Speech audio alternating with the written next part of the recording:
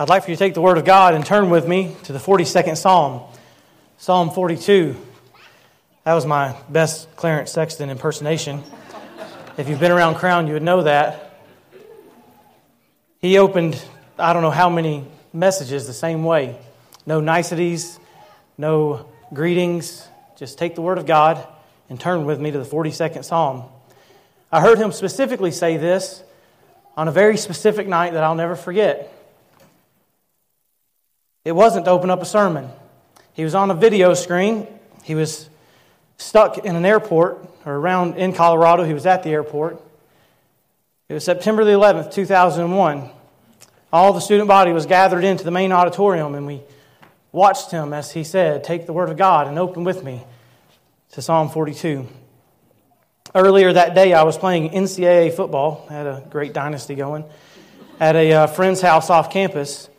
My brother turned off my game and turned on the news. We watched as the North Tower was burning.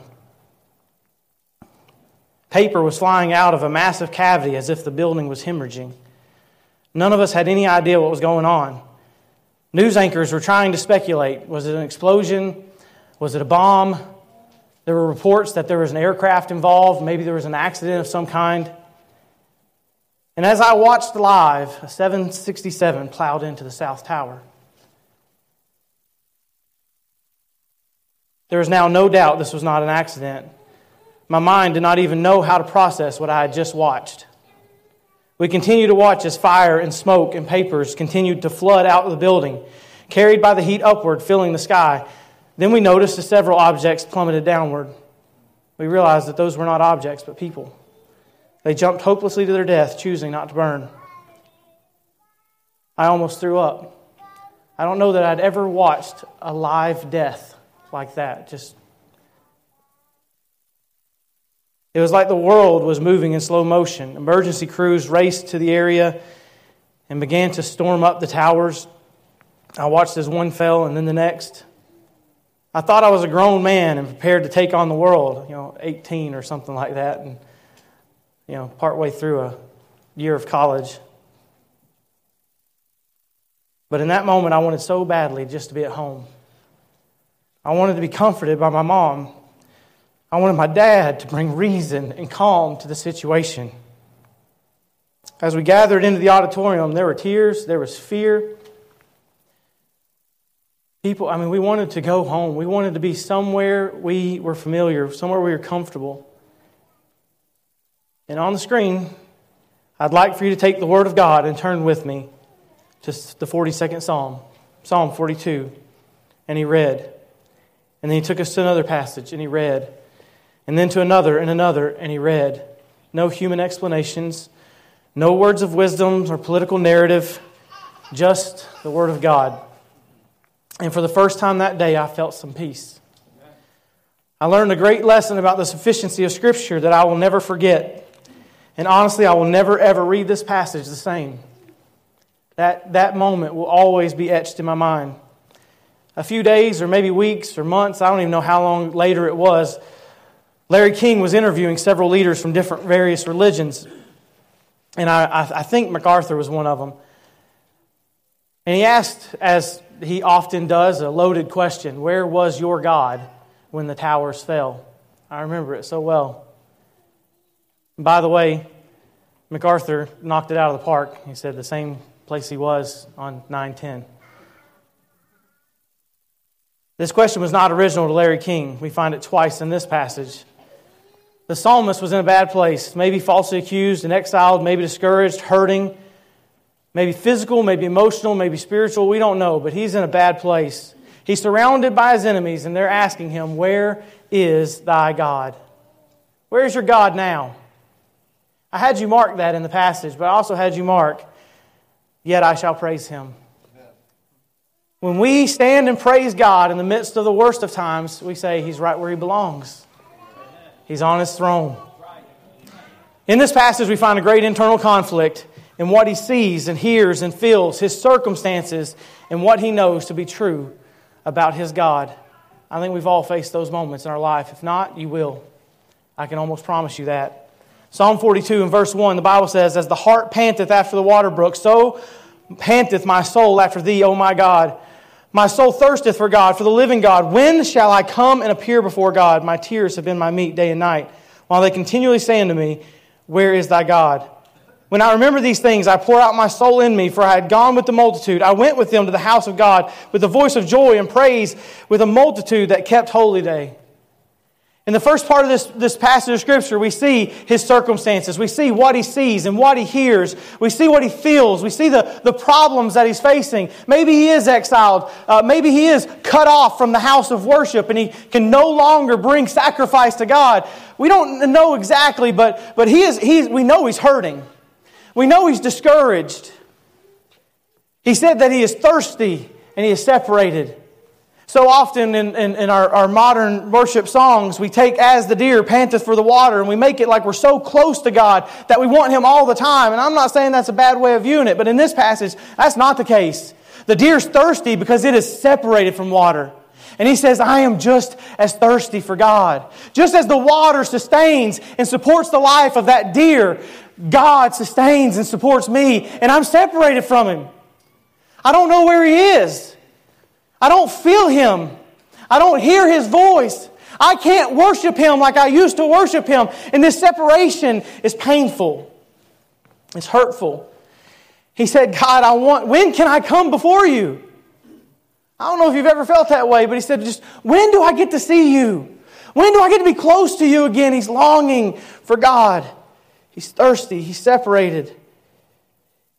We have an unusual circumstance here where we're actually given very specifically the location of the psalmist. We don't know who it is, but we know where he was. In verse number 6, it says, "O my God, my soul cast down within me. Therefore will I remember thee from the land of Jordan and from the Hermonites and from the hill Mizar." He said that he was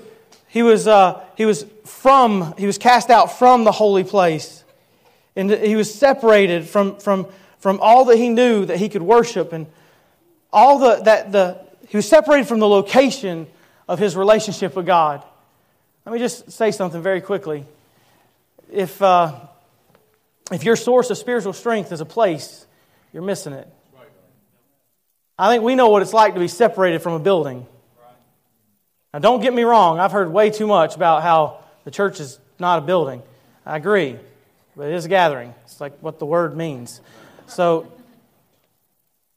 if this is your place, if you have to be around the congregation, you have to be around others in order to feel God or hear God or know God, I think you're missing it. But boy, there is something about being at church. He remembered the singing. He remembered the praise. And the Bible says he poured out his soul. It broke his heart that he could not be in corporate worship with his brethren. He was separated. He was thirsty. He was afraid and he was discouraged in verse 6 through 10. This psalm is an interesting one as well. I love the Psalms. They're so poetic and they're so descriptive. And all through this song, there's this emphasis on noise, on sound. He remembered the sound of the singing and the praising. He remembered he longed for, he constantly heard the voice of his enemies all throughout the passage. But at this point in the passage, all he hears are the waters. He may have been in these hills of Mizar. He may have been around a waterfall, and it was so loud that he could hear nothing else. The Bible said that it was deep, calleth unto deep, just water against water, just pounding and loud, and it was threatening to him. At the noise of thy waterspouts, verse 7, all thy waves and thy billows are gone over me. He felt completely overwhelmed. Again, in our modern worship, we have the waves, and it's like this wonderful, overwhelming. That's not what he's saying here. He looks to God and he says, what you're doing to me is crushing me. Thy waves, thy billows are crushing me. All he heard was fear and discouragement. The worshiping of God, the sound of the crowd was drowned out by other noise, by the circumstance that was right in front of his face. Oh man, we've all been at the place where we get out of a service and it's just so good. You've been there? The music was so good, obviously. I make the order of service. The music was so good. The preaching was so good. Just everybody there was just said something about my hair. It was just so good. But how long does it take before something hits you and it's just, you don't even remember it anymore? The very thought of it is just pouring out your soul. And people say, well, just remember, you remember that? You say, I don't want to. Because all I see is pain. And all I hear is doubt and discouragement. He said, thy waves and thy billows. Look at Psalm 43 and verse 2. Look at verse 2. For thou art the God of my strength. Like, man, that's pretty good. Look what he follows it up with. Why dost thou cast me off?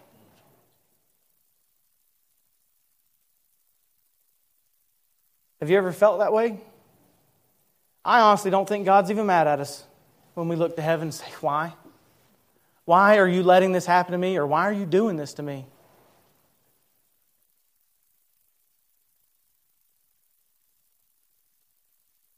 I remember my mother-in-law, one of the sweetest, godliest ladies on this planet. And she began in her mind to speculate why God was allowing her husband to die. And I am a very respectful son-in-law, but I said, you need to shut your mouth. I said, you just need to stop. Because none of that's true. None of that's true. God loves you. But the voices, the water spouts, the deep upon deep was all she could hear in that moment. I don't think God was mad a minute for it. He was oppressed and needing to be vindicated.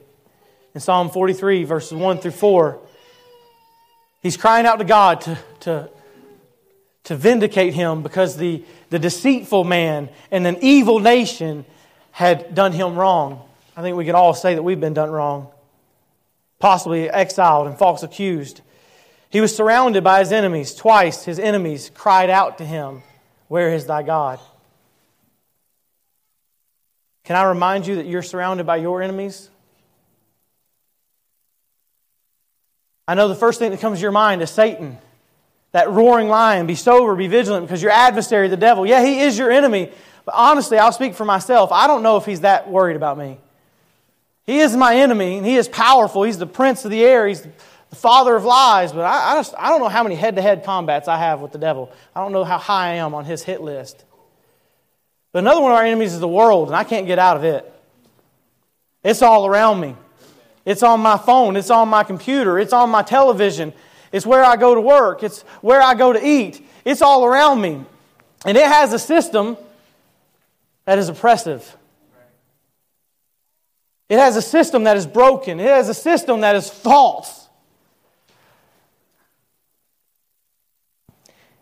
In John 17 and verse 14, we're warned about this. I have to go to John 17 at some point. It's all we've been getting in Sunday school. So, I'm sorry, Adult Bible Fellowship. But Jesus said that the world hates them. Why? Because they're not of the world, just like I'm not of the world. They're in the world, but they're not of the world. If the world doesn't hate you, you should probably be worried. You might be of them. In 1 John chapter 2, it says that all that is in the world is the lust of the flesh, the lust of the eyes, and the pride of life. That's our enemy. But let me tell you, that's still not my greatest enemy, I don't believe. My greatest enemy looks at me in the mirror every day. James chapter 1 says, let no man say when he's tempted, I'm tempted of God. But every man is tempted when he is drawn away, and you should circle it, of his own lust. And lust lust goes to sin, and sin goes to death. I'm my own greatest enemy. There's a song I love.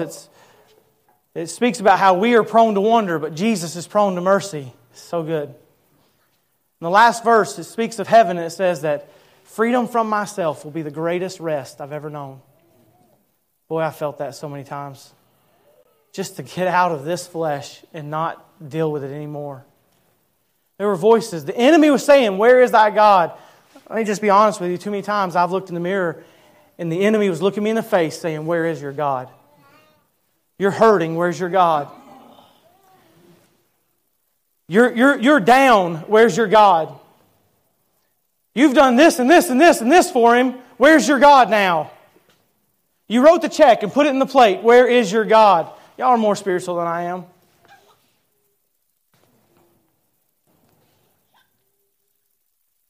That's what this psalm is really about. And let me just tell you that it doesn't matter if you're in it or not. This is for you because it's unavoidable. Ever since Adam sinned, this world has been broken with pain and hurt and sickness and death. And there's going to be a moment in your life, either now or sometime, when the voices begin to tell you, where is your God? So the first thing we saw was His circumstances. The second thing we see is His God. So we saw what He sees and hears and feels, but now we get to see what He knows about His God. Listen, this is a struggle, and I feel this struggle. But there are moments when He's like, you are crushing me. But in the same breath, He's saying, you're my rock. And He's saying, you're my strength, but why are you casting me off? But all through the passage, He just declares it. Even though maybe He doesn't even feel it. Even though maybe He doesn't even really believe it at times. He cries it out. There are times when I think He just screams at the top of His lungs, God, my God. And yeah, I'm hurting, but I still believe in you. He says that He is God. He says that He is the living God. He says that He is my God. He says that He is the Lord. He says that He is God of my life. He says He is God, my rock. He says He is God of my strength. He says He is God, my exceeding joy. He remembered who God was. I'll never forget this. This was one of those times when Brother Gary was so sick. He was so sick. And I was preaching for him, and I came in to check on him after I preached the service. And I came in, and he said, hey, I want you to show you this. He says, I was reading in my Bible, and look what I marked. He said, this helped me. You know, he didn't mark that day when he was so sick. He marked that years, maybe decades before. He had dug a deep well of the knowledge and the love and the relationship with God so that when he was in a thirsty place, he had something to draw from. Let me just tell you something. Dig a well and dig it deep. If you're looking for water when the drought comes, you're in trouble. Isaiah 40:28, hast thou not known, hast thou not heard, the everlasting God, the Lord, the creator of the ends of the earth, fainteth not, neither is weary. There is no searching of His understanding. Remind yourself of who God is. He talks to God. In this passage he prays, and I'm going to have to fly. He is honest with God. He says, my soul is cast down. He says, I feel forgotten. He says, I am oppressed. He says, why are you doing this to me? He really accuses God at times. He says, you're crushing me. You're casting me off. But then he asks for help. Verse 1, he says, in chapter 43, he says, you judge me. All those liars are judging me, but I want you to judge me. He says, then you plead my cause. You see what's really real in my life, and then you plead my cause. He says, then you deliver me. Yeah, we have an adversary, but we also have an advocate. And we can go to Him and we can beg Him to help us in our deepest need. We can say, well, people are lying about me. God knows the truth about you. Go to Him with it. He says, lead me with your light and your truth. All the voices I hear are leading me down into depression and discouragement, into doubt. Facebook is killing me. TV and the news is killing me. My friends, my face in the mirror is nothing but discouragement and fear. But you lead me with your truth and your light. I love how confident he is that he is going to get back. He says, then I'm going to get back to the house of God. He says, I'm separated right now and I'm thirsty and it's dry, but then I will go back to the altar. I will go back to thy tabernacles. Worship will be right again because you are going to plead my cause. The third thing, his big conversation with himself. In that refrain, he says it over and over again. Why are you cast down? He's talking to himself. Why are you so low? Why are you defeated? Why are you discouraged? What is your problem, Stephen? What's your stinking problem? Why are you cast down? And he has a conversation with himself. He asks the big question, why are you doubting? And then he gets a real big answer from a bigger God. He yells at himself. It's one of those slap yourself in the face situations. He says, you hope in God. You silence the voices and you hope in God. And then he says, yet will I praise Him. I saw Zach walk in. I think he walked out. And I know There was joy when he went into a hospital room and he saw Hamilton born. And I'm sure he was thinking, God, I'm so glad you are here with us. Healthy mom, healthy boy, this is awesome. But he went into the hospital room later and he got news that boy had cancer. But I can tell you, the same God was in the same room. Hey, and later when they rang the bell, he was there too, by the way. Yet, praise Him. There are lots of things in life we have no control over, no choice about. There are circumstances that you would never choose. But you do have a choice about who you're going to listen to. You can listen to the enemy, maybe even your own voice cry out, "Where's your God?" Or you can just say, "I'm yet going to praise Him." I remember when I was sick, the sickest I've ever been in my life, and I was curled up on my bed. I think it was Sunday morning, and I was just so miserable. I was just miserable. And I was praying, and I was saying, "God, if you don't fix this, I'm going to die." It wasn't real. I was dramatic. But I felt it. I was like, why don't you just help me? And Ed and the group sang, I was watching the service on my phone, and Ed curled up, like fetal position, sick as a dog, and they sang the song, "Sovereign Over Us." I just bawled and bawled and bawled. I was just crying my eyes out. And it was like God wrapped His arms around me and said, "I've been here the whole time. What took you so long to talk to me? Stephen, I promised you I would never leave you. I promised you I'd never forsake you. I told you I would be with you, even to the end of the world. In the valley of the shadow of death, I am with you." You got a voice about who you're going to listen to. I know I'm over my time, but the missionaries took it, so. I want to tell you that you do have to learn to silence the voices. The news is the news. It's there to make you watch and panic and whatever. Facebook is Facebook, and it's drama. Friends, family, even yourself, you got to just silence it sometimes. And you got to remember what you know. You got to remember what you know to be true about God. He is good. He is the Creator God. He does love you. He's not mad at you. The wrath of God was poured out on Christ. He's not punishing you right now. He loves you. He's promised to never leave you and never forsake you. And He doesn't lie. And you tell yourself that. And you tell it again and again and again and again until you start believing it. And then you praise Him. And you put your hands up, you cry, you do whatever you got to do. And you just praise Him. Even still, yet praise Him. The waters are still loud. The noise is still there. The pain is still there. COVID's still around. But you still praise Him. You got to learn to talk to yourself. I was so close to doing this, but my wife would have killed me. Trent sent me a picture one time. He was in the hospital and they had just gotten some bad news. It was like end of the road kind of news. No more treatment kind of news. And he sent me a picture of a mom, my mother-in-law, and her 3 boys and her daughter huddled around like a football game, praying. That didn't happen in the storm. That well was dug before those kids were ever born. And Brother Gary and Miss Linda prayed together and read the Bible together and then did family devotions together and trusted God together from surgery to surgery to surgery.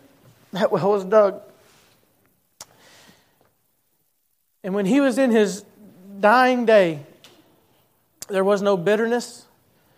There was no anger. There was a daughter holding his hand and singing a hymn to him that he had sang to her before she even knew how to speak. A hymn that he had taught her how to play on the piano. And she sang it to him.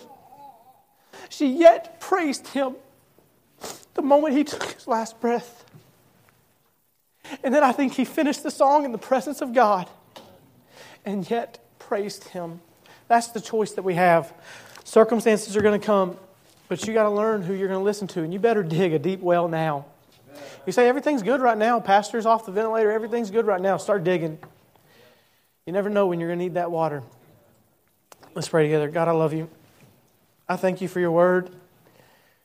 In the times when we have no answers, we just got to read it. When our world is falling apart, just trust your word and trust who you are. I pray that you'll help us. That's in your name.